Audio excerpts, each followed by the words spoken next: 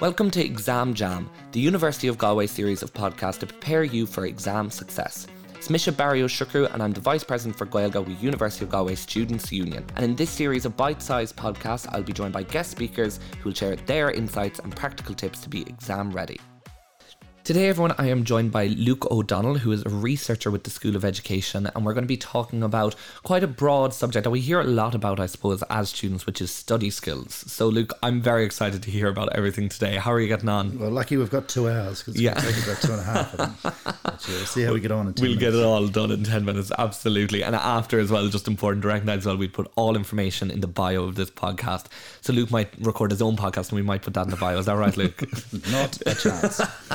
But Luke, thanks so much for being with us. I suppose the first question straight away is, what exactly are study skills? Because I'd imagine students, we get a lot of emails, we get a lot of talk about study skills, but what exactly is that?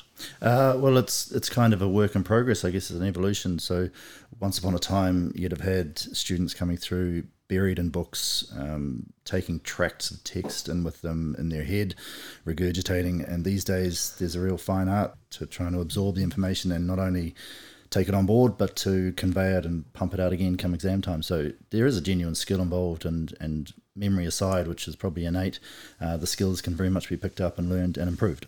And how can a student develop their kind of study skills? Or do you have any recommendations for that? Well, given where I'm from, New Zealand territory, I always go back to the rugby analogy that it's practice, practice, practice. So you might be catching, throwing, catching and passing and tackling, where here it's soaking up information in fairly short but intense periods of time to replicate that exam situation, 45 minutes or 60 minutes at a time, have a wee spell, and then pump it back onto a page, see what's stuck, see what's missing. So you do all of this kind of practice under no pressure outside the exam hall in your own time, and then hopefully that kind of sticks with you the next time around. So it's reading, it's plucking out the pertinent information from the photocopies, the PDFs, the lecture notes, and just trying to embed that in the lead up to game day, I suppose. And I have this question for you as well, because I always said, and I always use this as an excuse, I suppose, when I was in secondary school, saying, I'm just not a good studier. I'm not good at doing study. And I always said, those people are just good at doing study. I suppose that was just my own self-consciousness I was using. But can someone learn to become good at studying? So I'd say, rather than being the exception, I'd say you're the norm. So it's very much a common thread that we hear, particularly through Access, particularly through first year undergrad, that these guys are landing in, these young adults are landing in on campus with a great deal of trepidation and nerves, not knowing perhaps what's to come, but adjusting to it really quickly. So the fact that they've knocked over school at that stage, and university is kind of the next progression, the natural graduation from school. So nothing much changes, a little bit of difficulty, but I guess the university knuckle down and hard yakka starts in second year. So the first year is this transition period. So it's not a huge jump, but there is certainly a jump involved. And those who aren't good studiers probably don't know just how good they are. It's again hark back to that practice that they get a bit of practice under the belt and they're much better than they ever thought they were. Yeah, I must tell my mother, because I was always very bad at football. I'm just going to say that I just never practiced properly to become the good footballer that I could have been. You're either a figure skater or a rugby player. Yeah. I never realised. Ideal. And now the next question I'm going to ask you is probably worth a lot of money. So thank you very much for coming on and sharing your knowledge. But what are your top tips on studying for exam success? I'd go start early, or start as early as possible, but don't get spooked that you haven't done a huge amount 4 weeks or 5 weeks out of an exam. That's plenty of time to get up and running for an exam. But yeah, by all means, start early and start hard. So there's a wee bit of planning involved. It's perhaps a day or two just sorting out the next 3 or 4 weeks. And the sooner you do that, the easier those 3 or 4 weeks become. But yeah, certainly don't get spooked by how close those exams seem.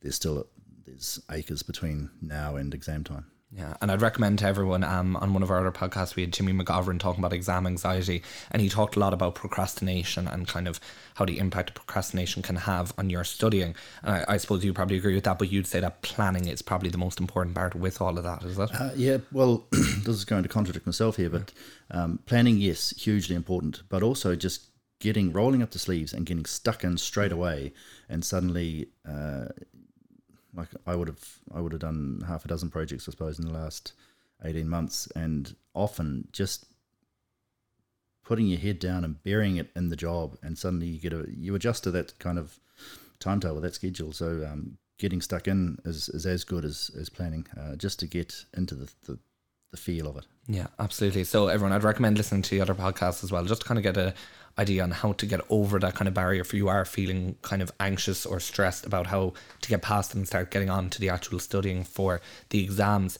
I suppose the next one is similar to that with procrastination, but do you have any advice for students who struggle to stay focused in the run up to exams? Because that can kind of become an overwhelming period, because you might have more than one exam coming up.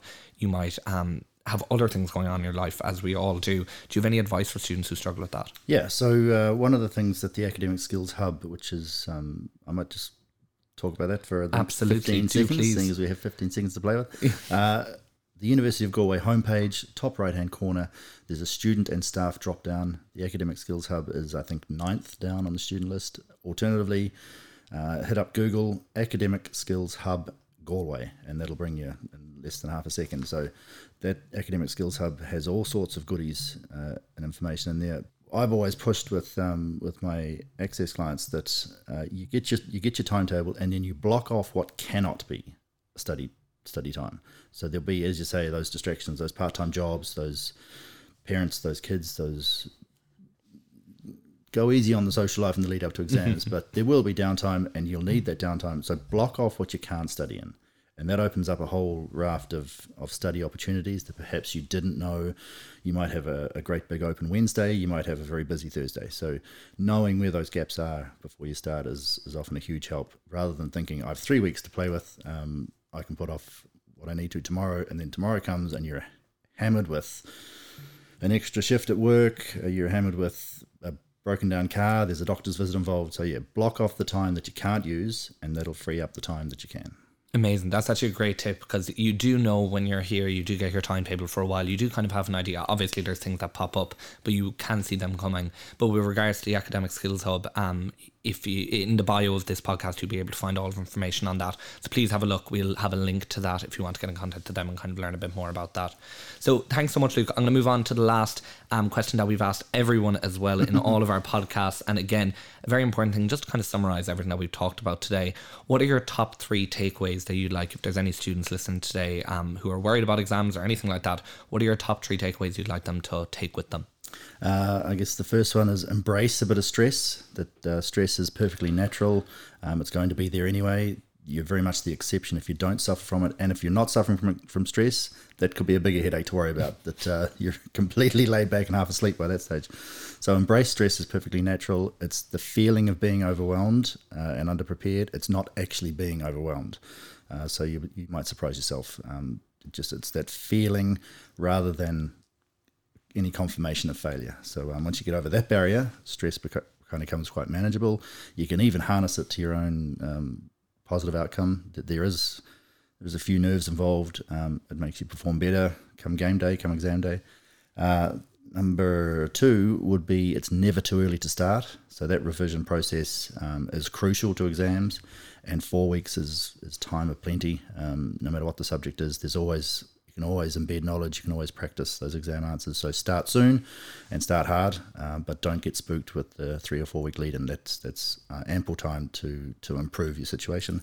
And that if you haven't shone in exams before and haven't shone as a studier, it's never too late to improve those. So you're not pre-programmed to struggle through the exam period. There's room in everybody's kind of personal toolkit to up that skill level. Ideal. Luke, thank you so much for being with us today. As I said, everyone, there'll be more information on our bio about everything that Luke's talked about today, and make sure to listen to all of our podcasts that we've recorded, because I do think they play into each other. We're talking about procrastination and maybe being worried about how to start getting focused on the run up to exams. Luke, thank you so much. Those tips were worth a lot of money, so thank you very much for being with us today. Thank you very much. Invoice to come. Cheers. Thank you for listening to the Exam Jam, the University of Galway series of podcasts to support you to achieve exam success. Make sure to give the other podcasts in this series a listen, and you'll hear me there. Slán a Corda.